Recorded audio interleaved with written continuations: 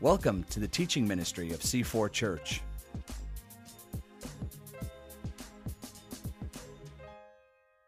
Well, good morning, C4 Church.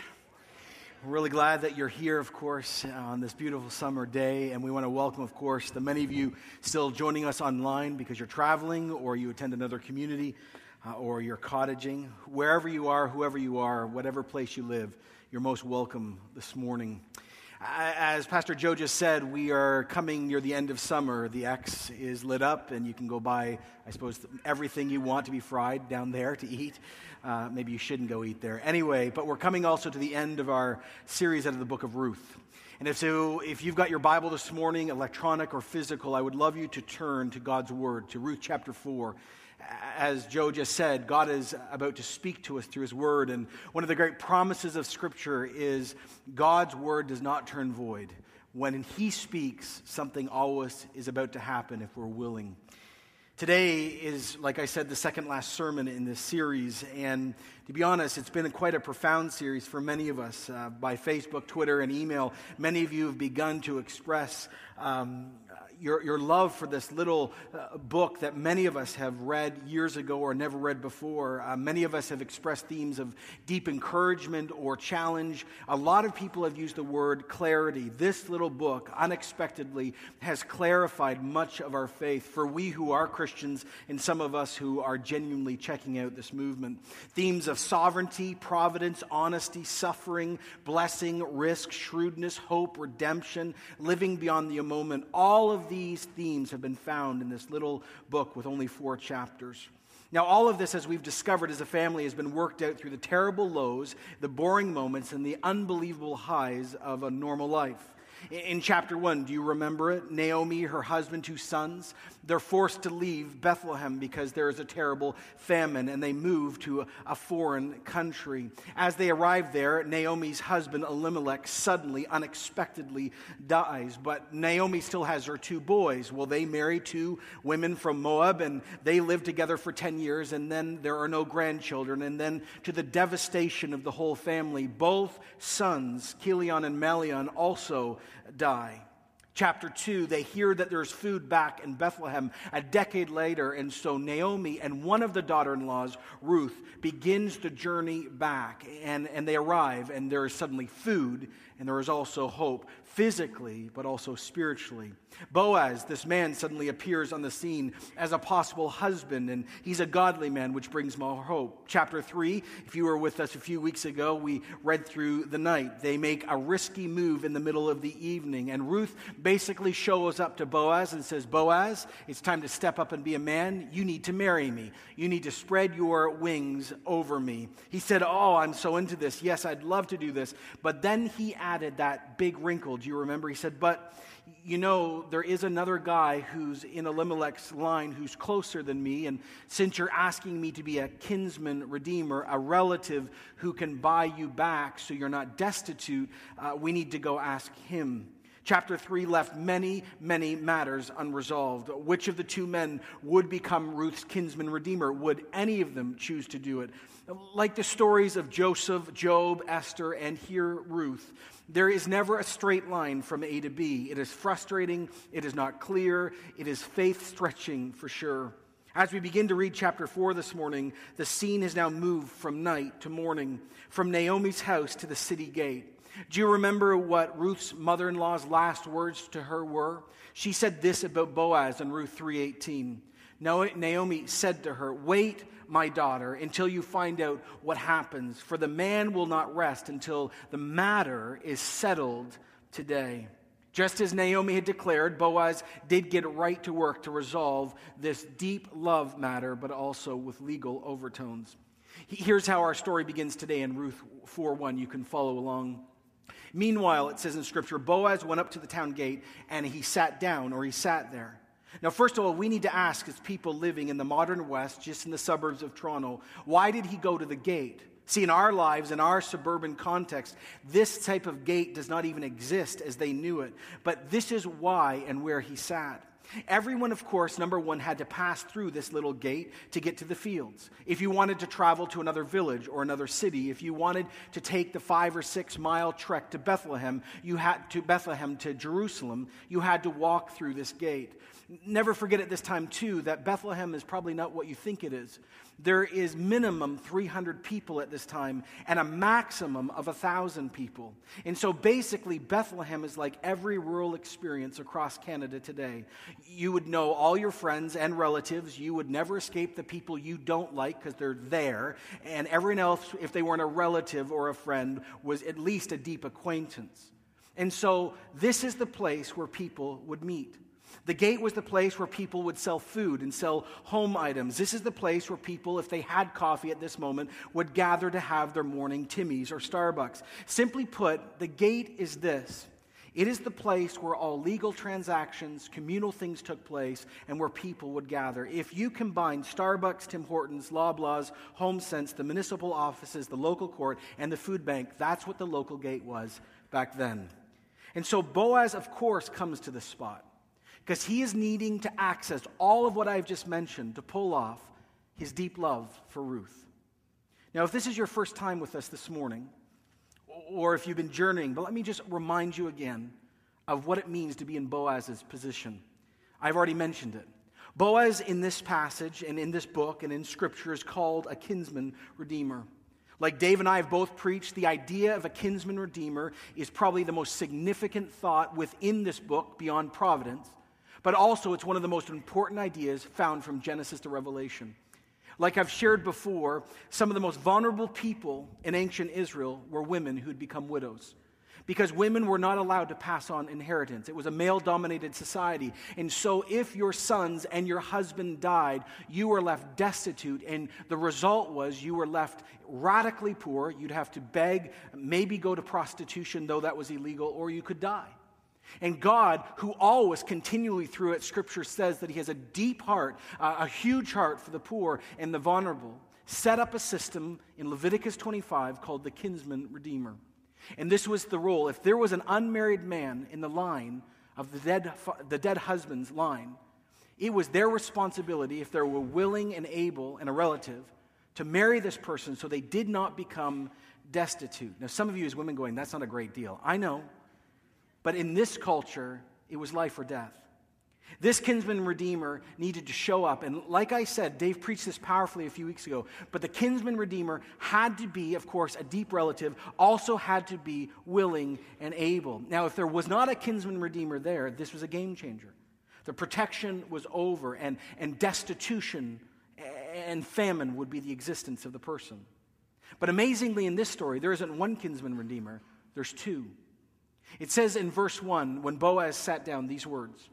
When the other kinsman redeemer he had mentioned came along, Boaz said, "Come over here, my friend, and sit down." So he went over and he sat down. The time has now come. The relative comes by as he should, and in the most family and familial and kind ways, Boaz says to the unnamed relative here, "Hey, it's great to see you. Why don't you come over here? We just need to talk about something." The guy comes over. I'm sure he's not expecting much more than a hi or catch up on family life or gossip or business. But then what Boaz does next signals to this relative and everyone around him that this is no family chit-chat. Then it says in verse 2, Boaz then took 10 of the elders of the town and said to them, "Sit here," and they did so. This quickly moves from a chat between relatives to a legal conversation. As he calls over this other man, he also gathers 10 elders from the town. These elders, older men in the community, were the ruling body. They dealt with legal matters like murder trials and dispute over virginity. Yes, that used to be a conversation. Family redemption rights. This is what they gathered for. They were a mix of a municipal bureaucrat, an older grandfather, and a local judge all put together. The scene is now set in this ancient culture. At the gate, people are moving here and there. They're selling. The people that are begging are begging. The morning conversation is going. People are walking out to the fields. And as more and more walk through the gate, they suddenly, because they walk right by this, see something is going on. Boaz, a great respected man in the community, is now seated at the gate. And so is a relative. And now the elders have sat. And so now everyone begins to watch. Just like a high school fight attracts a crowd, sort of the same here. The legal wrangling begins over Ruth and land. It says this in verse 3.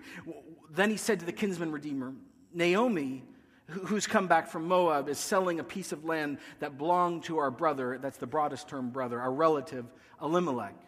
Naomi is about to sell the land that used to belong to her dead husband. Now, some of us who've been along the journey are sort of shocked. This is not what we expected him to start with. This isn't the Notebook moment we were waiting for. There's no mention of marriage, no mention of Ruth. There's no mention of love. He's not fighting for his woman. He brings up land. Some of us are going, well, maybe this guy is not he's not the guy we thought he was. Where's the love? Where is he, the knight in shining armor fighting for his woman? And yet to the first readers of this would make complete understanding. See, in this culture, land was connected to familial inheritance, and in this culture, a woman was actually part of the property. And so, this was about Ruth in the broadest sense. Many of us as modern people also miss the deep and painful connection between land and death. We live in a transient culture where land changes all the time. Many of us who have bought homes don't buy necessarily new homes. There's been 4 or 5 or 10 orders. Rarely in our culture is there generational ownership of land. But in this culture, it was religious. One scholar put it this way: the loss of land and the loss of an heir amounted to personal annihilation. The greatest tragedy imaginable for a Hebrew at this time was personal annihilation through the community. An Israelite's afterlife depended on having descendants living on ancestral soil. Without them, they would cease to exist. To raise the name of the dead man here then is the conversation starter, because they are deeply concerned about Elimelech. To redeem the land here is not just to take care of Ruth or help Naomi or retain the land. This is about Elimelech living into eternity, and this is about Elimelech's line not disappearing. Let me say this again. We are radical individual Westerners, and we do not live this way. But much like in Asian cultures that exist today, honor and family was so much more important than you. And so this is what you have going on here. Now, of course, we wait and really hope to see that Ruth and love are still the center of the story, and this just doesn't become some land conversation with eternal implications. Boaz says this to the other relative: I thought I should bring this matter to your attention and suggest that you buy it in the presence of these seated here and in the presence of the elders of my people. If you will redeem it, do so, but if you will not, tell me. I need to know. For no one has the right to do this except you, and I'm next in line. He immediately is just honest about the situation. Now, one question I started asking this week, and I don't know if you have yet, is this: why haven't we heard about the land so far? I mean, I thought Naomi had nothing. I thought Ruth had nothing. I mean, they came home and were destitute, and it said that Ruth had to go glean in the fields. That's where Ruth met Boaz. So how in the world could Naomi have land and not be using it? Well, a lot of people debate on this. Some people believe that in this culture, when a man died, the woman could become the guardian of the land but could not access it. And now, because of the extreme poverty of Naomi, she's trying to get a relative buy it back so she can be helped and Elimelech doesn't disappear. Other people believe, I tend to go this way, that they had been gone for a decade. They had left to Moab for 10 years, and their land in their absence had been either squatted on or confiscated. And so in this culture, you had to go to the greatest authority in your area to redeem it back, to get it worked out. And so Naomi is choosing to do this through Boaz. Now, no matter where you come down, or it may not even matter, here's what's happening at this moment. You have 10 elders, 2 relatives, and the whole town listening. Boaz shows up and does not disobey, does not lie, does not cheat. He just says, look, here's what's going on. He says, the land would be yours first for sure. And of course, you know that you'd be responsible, he says, to support Naomi from the profits of that field. And of course, my relative, we do want to keep this in the family, and we do want to honor Elimelech in his name. Now, the other guy hearing this gets excited. He thinks to himself, man, this is an amazing deal.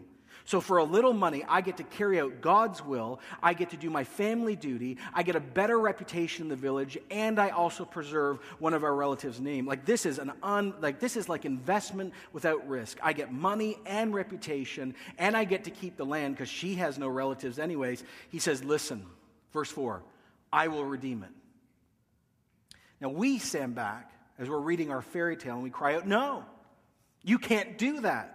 We want Ruth and Boaz to be together. We think Boaz's heart must be sinking at this moment. I mean, he has no legal rights at this moment.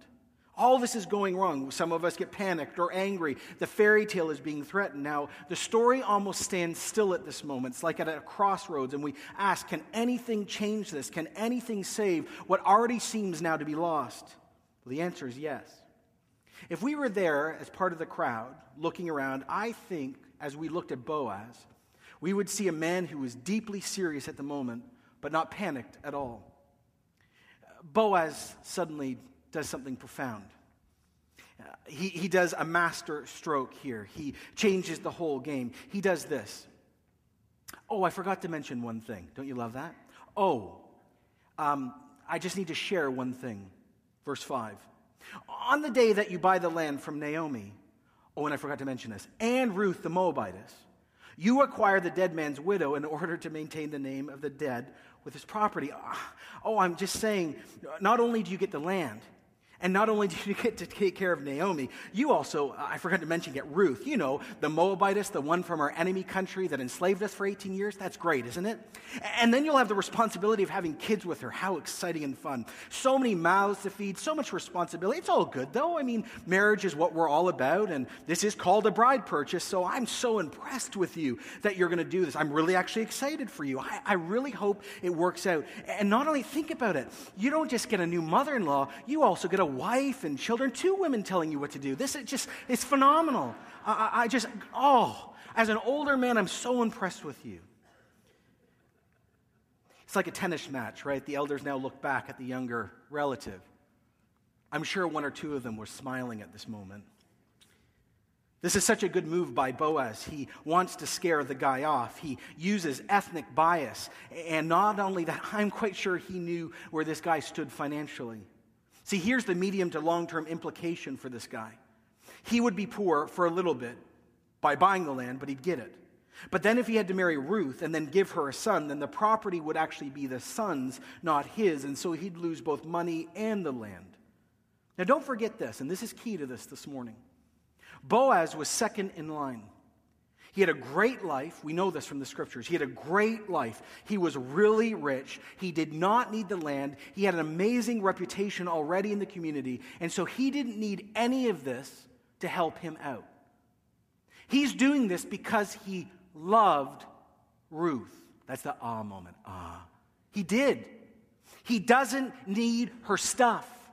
He doesn't need Naomi's land.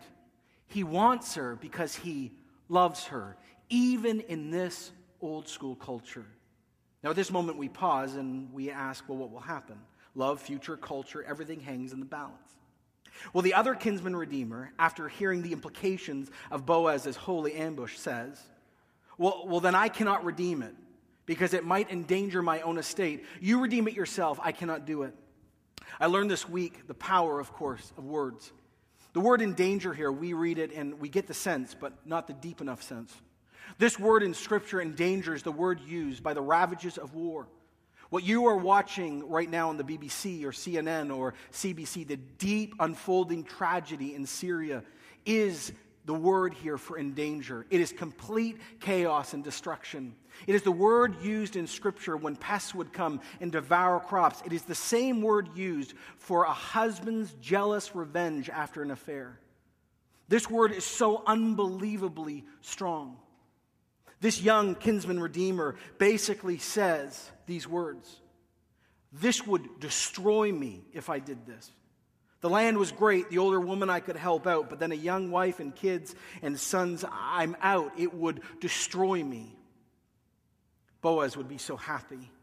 For him, this was so much more, like I said, than duty, honor, money, purchase, or property. This was love. The author of Ruth then stops to give us insight into the culture of the time and gives us a mental moment almost to absorb fully the understanding, the power of what's taken place. See, for so many of us, we keep forgetting that this story really, beyond love, is about providence. This is God, sovereign activity in the world, and all the barriers we thought God could never overcome. We believe it intellectually, but not experientially. He does. It says, the author writes here, now in that earlier times in Israel, for the redemption and transfer of property to become final. One party would take off their sandal and they would give it to the other. This was the method of legalizing transactions in Israel. In other words, in my family, my children own everything that I have. So the kinsman redeemer said to Boaz, I love this, buy it yourself, and he removed his sandal. This is so significant. It's not just an oral statement. A physical act is taking place. The young man says, I'm out. I'm taking off my shoe, my sandal, and I'm taking it out of the circle to prove it. Now, to every person who couldn't hear the dialogue, from everyone watching from a distance, for the elders that were close, for Boaz, this had full cultural and legal authority. The unnamed kinsman now has no rights, has no responsibility. He has no access to Naomi, no access to Ruth, no responsibility to the husband's land or his actual line, no responsibility to produce an heir with Ruth. This was now a court decision. But now we need to step back and go, but what will Boaz do? See, if we didn't have the background to the story, this is the scariest moment in the story, not the famine. Because Boaz, if he decides not to do anything here, then leaves Naomi and Ruth, not only in the lurch, they could die. But of course, we know Boaz isn't about that. He does something in the most public and most precise of ways. He does it so there will be no doubt at all. With the one guy's sandal out, he now puts his sandal in. Then Boaz announced to the elders and all the people, today you are my witnesses that I have bought from Naomi all the property of Elimelech, Chilion, and Mahlon. I have acquired Ruth the Moabitess, Mahlon's widow, as my wife, in order, notice, to maintain the name of the dead with his property, so that his name will not, interesting, disappear from among his family or from the town records. Today, he says, you are my witnesses. It's done, he says. It's official, and I could not be happier. Let's get the engagement party going. You, my relative, you, the elders that I respect, you onlookers and gawkers, gossipers, and listen, all of you now know at this moment, Naomi and Ruth are my responsibility, and the land, it's mine. Now at this moment, what happens next is profoundly cultural, and unbelievably beautiful. The elders and all those at the gate said, we are witnesses. May the Lord make the woman who is coming into your home like Rachel and Leah, who together built up the house of Israel. May you have standing in Bethlehem and be famous in Bethlehem. That other word there is the ancient name for Bethlehem. They pray a prayer right after the legal conversation. First, they pray that God would bless Ruth. Don't miss the power of that. The elders of the town are declaring, as Boaz has already declared, as Naomi has already declared, as Ruth has already confessed, that she no longer is a Moabitess. She no longer is a worshiper of that demon god Chemosh. They are declaring that their God is her God, and her God is their God, and they have prayed that God, Yahweh, would bless her. It is called communal affirmation of salvation. Really, it's a foreshadow of baptism. You are part of us, and we know it, and we affirm it. Second of all, they pray over Ruth. They pray that she would become like Rachel and Leah. These women were the wives of Jacob, who later took the name Israel. They helped birth 12 sons who become the 12 tribes of Israel. And they pray that Boaz and Ruth and their children would have profound influence, that they would be used by God to further his name, that God would establish them for great things that go beyond Israel. But there's more. There's pain in this story we miss. There's pain. See, this is a small town, and everyone knows everything. And everyone knows that Ruth had been married for 10 years and couldn't have kids. And so she's been declared barren. In this culture, there is nothing for a woman more dangerous or scary other than widowhood than being barren. And amazingly, if you catch this, suddenly the elders of the town pray that she will become like Rachel and Leah. You say, well, what's the point? Here's the point. Both of them were barren too. And God shows up and opens the womb. Genesis 29:31, when the Lord saw that Leah was not loved, he opened her womb, but Rachel was barren. And Leah became pregnant and gave birth to a son. Genesis 30, then God remembered Rachel, and he listened to her and opened her womb. And she became pregnant and gave birth to a son. They are praying at this moment for signs and wonders. They are praying that she will be like Rachel and Leah. Not only that God would establish her, not only that her children would be in existence, but even more significant, that her child or children would be in the great move of God and the line of the Messiah. The prayer isn't done. Then they pray, through the offspring the Lord gives you by this young woman, may her family be like Perez, who Tamar bore to Judah. There's power in this too. Tamar, if you read the story, it's brutal. But interestingly, Tamar was a foreigner who was included into God's people, and the line that she saves through birth was about to go to extinction too. And so this family is being blessed, not only that God wouldn't intervene, not only that she's accepted, they're even praying out of an ancient example of Ruth that it would take place again. This is affirmation upon affirmation upon affirmation, and it's nothing but beautiful. It seems finally there's no more hidden surprises. No more unexpected turns, no more possible pitfalls. And yet the elders and that other relative and the whole crowd and all of us are left with two grand questions halfway through chapter 4. Would Ruth be able to have children? Would Naomi get grandchildren? Would the line be lost or recovered? And second, would Boaz and Ruth, in fact, become the foundation for something of profound significance, of great influence beyond Bethlehem, beyond the tribe of Judah, beyond the Hebrew people? And of course, we know, because we read ahead, the answer is yes. For Ruth and Boaz, because they are faithful, become the foundation for King David. And out of King David becomes Jesus, the Messiah. And we're all sitting here at C4 today because Boaz and Ruth were faithful. When we get together in church and we hear sermons, a lot of times we reduce a sermon being good or bad on how we felt, how good the sermon was articulated, or if we learned something new. Yeah, we learned what the gate was. Fine. We learned what feet were in the Bible. Interesting. But this isn't just a lecture. This is not just about acquiring new information so we culturally get things better, though very significant. This is God showing up through His living word to speak to us. And so the question we always must ask, no matter who we are, how long or we've been in the faith or not in the faith at all yet, the question is, what is the living God of heaven and earth saying to us in small ways and grand ways? My prayer for myself and you this morning as I end is this, that you'll have ears that are open, hearts that are receptive, so we can truly hear what God wants to say. As I was preparing this week, I suddenly realized the power of this story. So many of you have expressed, like I said, through social media and through personal conversations, that the gospel is so unbelievably clear. The good news that Boaz is a foreshadow of Jesus, and so many of us have been going deeper with Jesus because of our understanding. But let me take you even farther, because only when you understand what I'm about to say will your love for Jesus grow deeper, or if you have not experienced it, you will begin to appreciate it more. I want to start this way. God, like Boaz, was under no obligation to come and be in relationship with us. Let me say that again clearly, especially for us who've grown up in church. God was not under obligation or duty to come and be in relationship with us.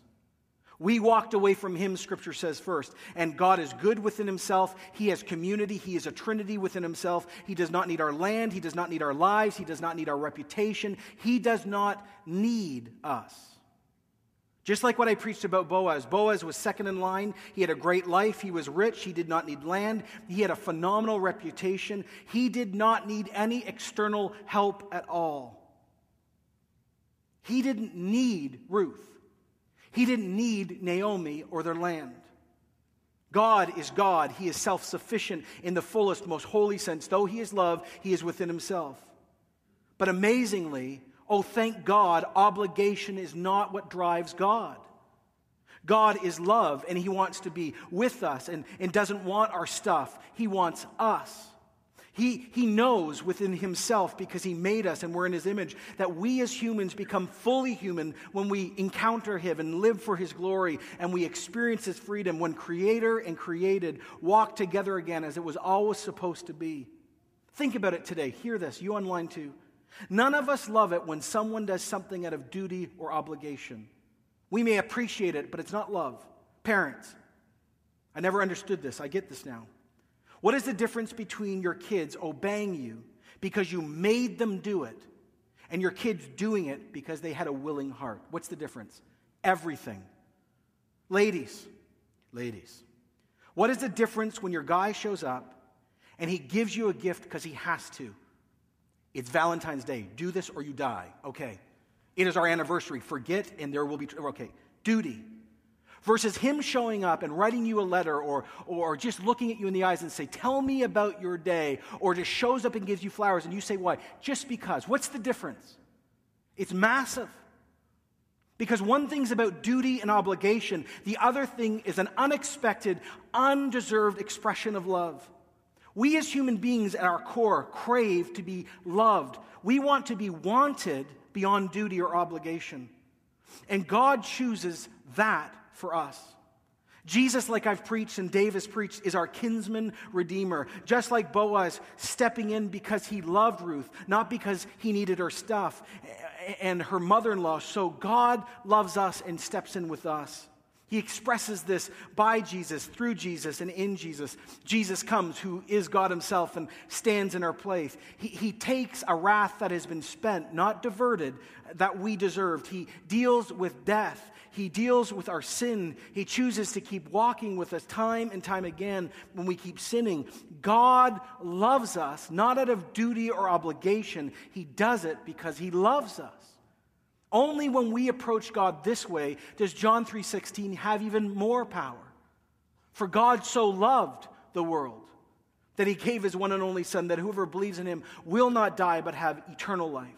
For God did not send his Son into the world to condemn the world, but to save the world through him. Whoever believes in him is not condemned, but whoever does not believe stands condemned already, because he or she has not believed in the name of God's one and only Son. Salvation, when you reject it, is spurning God's love.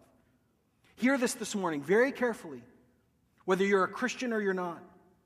When we can get honest in this church about our entitlement, that idea in our minds that many of us who've done church for so long have started to believe, though we never started there, that God has to save us because it's his job, because it's who he is, that he owes us, that God is about saving people, so he better... Once you begin to understand that is a lie from the pit of hell, when you begin to understand that is nothing but pride and entitlement, like a young teenager saying to their parents, you must do this, then do you begin to see the power of God's love.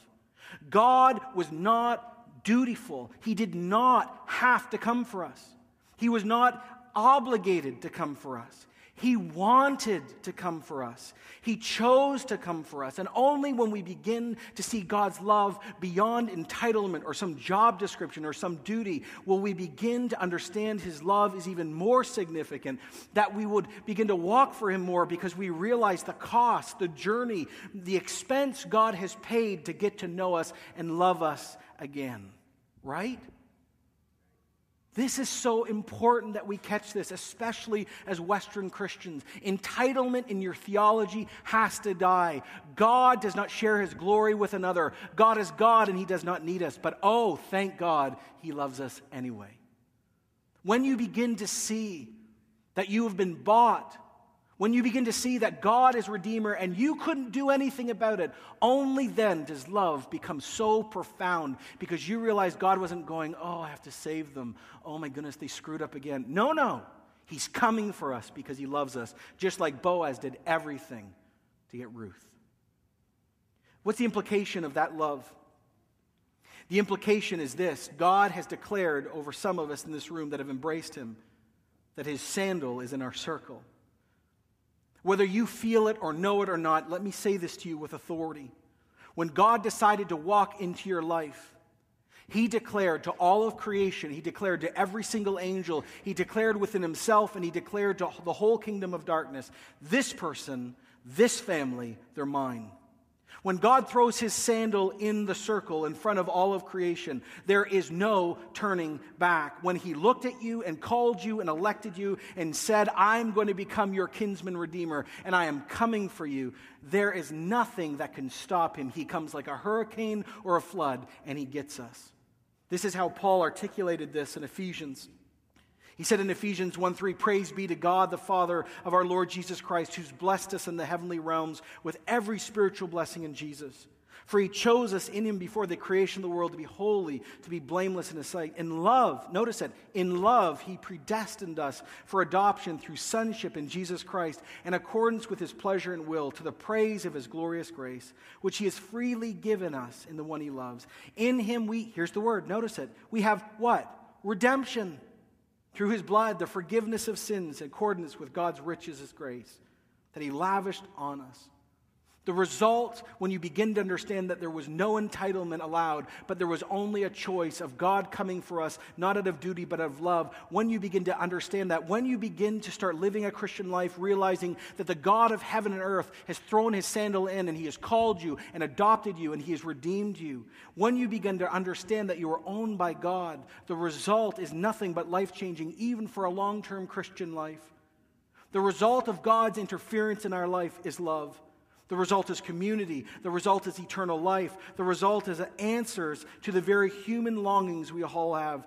The result is a love that is so powerful that it cancels all evil. It banishes all pain, reverses disorder, in part now and fully to come. It is love that is not duty-based or obligation, but willing, that makes us what? Whole again. That is why Paul would write so powerfully in Romans 8 these words. What shall we say in response to this? If God is for us, who can be against us? He who did not spare his own son, but gave him up for all of us, how will we not also along with him graciously be given all things?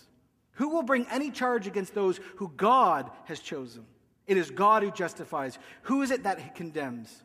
Jesus Christ, who died, more than that, who was raised to life, is at the right hand of God and is praying for us right now. Who shall separate us, notice it, from the love of Jesus? Shall trouble, hardship, persecution, famine, nakedness, danger, sword, as it is written, for your sake we face death all day long, we're considered sheep to the slaughter. No. In all these things we are more than conquerors through him who what? Say it. Loved us. For I am convinced that neither death or life, angels, demons, present, future, or any power, height or depth, or anything else in all of creation will ever be able to separate us from the love of God that is in Christ Jesus our Lord. When God puts his sandal in for you, you're done. And it is the most profound, beautiful thing. God doesn't come for us out of obligation. He comes out of choice. The implication of choice is redemption, forgiveness, hope, reconciliation, forgiveness, power, love. No Christian ever dies alone. Have you ever thought about that? We don't face death alone like those who do. We're never forsaken, even on our deathbeds. What's the implication of being called? What's the implication of being loved beyond duty? Well, it's this. The challenge for us as Christians is to live beyond the moment. One person preached this to their congregation, so I'm just going to steal it. The book of Ruth, he says, wants to teach us that God's purpose for his people is to remind us, to connect us to something far greater than us. God wants us to know that when we follow him, our lives mean more than we think they mean. Listen, Naomi had no idea in the land of Moab that God was making her the ancestor of Jesus. For the Christian, there is always a connection between the ordinary and the stupendous work of God in history. Everything we do, here's the key phrase, in obedience to God, no matter how small it is significant. It is part of the cosmic mosaic that God is painting to display the greatness of his power and the greatness of his wisdom, even in front of the principalities and powers who think they run the place. A deep satisfaction, let me say this everyone listen, a deep satisfaction in the Christian life, which many of us don't know what that is. A deep satisfaction in the Christian life is that we are not given over to trifling. Serving a widow, a mother-in-law, gleaning in a field, falling in love, having a baby. For Christians, these things are connected to eternity. They are part of something much bigger than they seem. Hear this morning. So many people, when they get older, become bitter because they look back when they were 15 or 21 and their dreams didn't happen. So many people die in our culture, depressed and ruined because they don't think they had significance. Let me declare to you as a Christian, we have significance because of what God has done in us. When we are obedient and we follow God in the boring, normal day of life, He is doing something with our obedience grander than we can imagine, and only in eternity will we see the results of our obedience. Amen? Hear this morning. So many Christians feel like they are inadequate or not doing enough to, listen, just be faithful. God isn't interested in you being famous.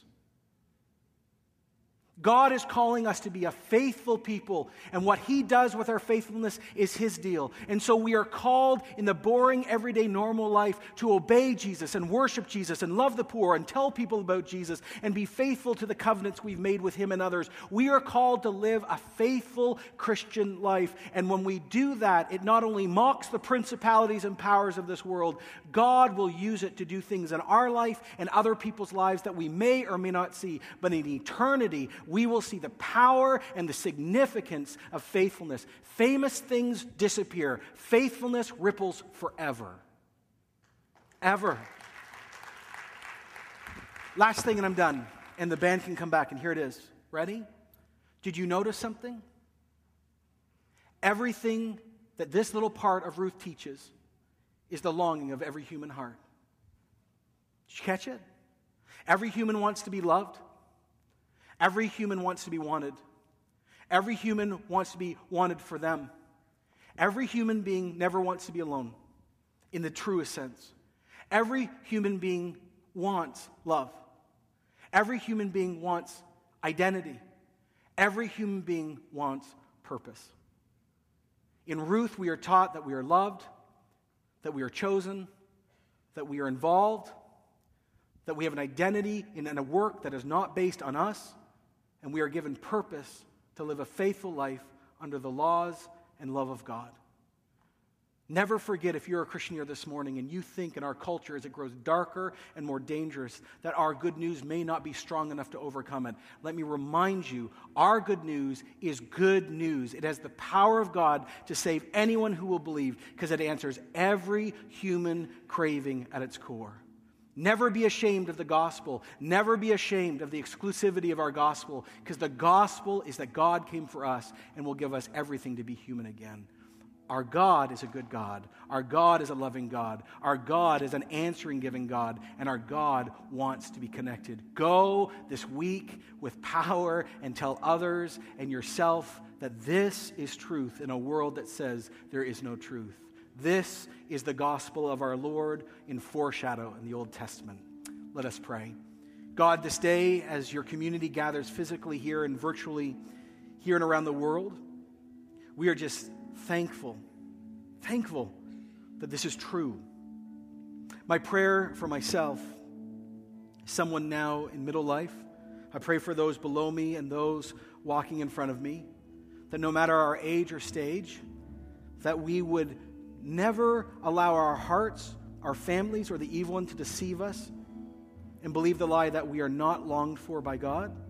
I pray in Jesus' name that our security and our identity be rooted in Jesus. Holy Spirit, I really ask you, go across this congregation and begin to convict us in any place or way where we do not root everything that we are in you and we root it in something else. Bring deep sorrow about that so we can be free. And we also pray, too, that you would give us an ability just to be faithful Christians. I pray that the want for faithfulness would grow beyond the want of fame. Help us to be faithful, and we anticipate, Lord, what you're going to show us in eternity. Holy Spirit, make us exceedingly satisfied. Maybe this is my prayer. Exceedingly satisfied with just being faithful. I ask this in Jesus' name. The God who called Boaz, made Ruth, met Ruth, and set up our faith. And all of God's people said, amen. Thanks for joining us today. If you want to know more about C4, get connected to the life of the church, or give to the ministry, visit our website at www.c4church.com.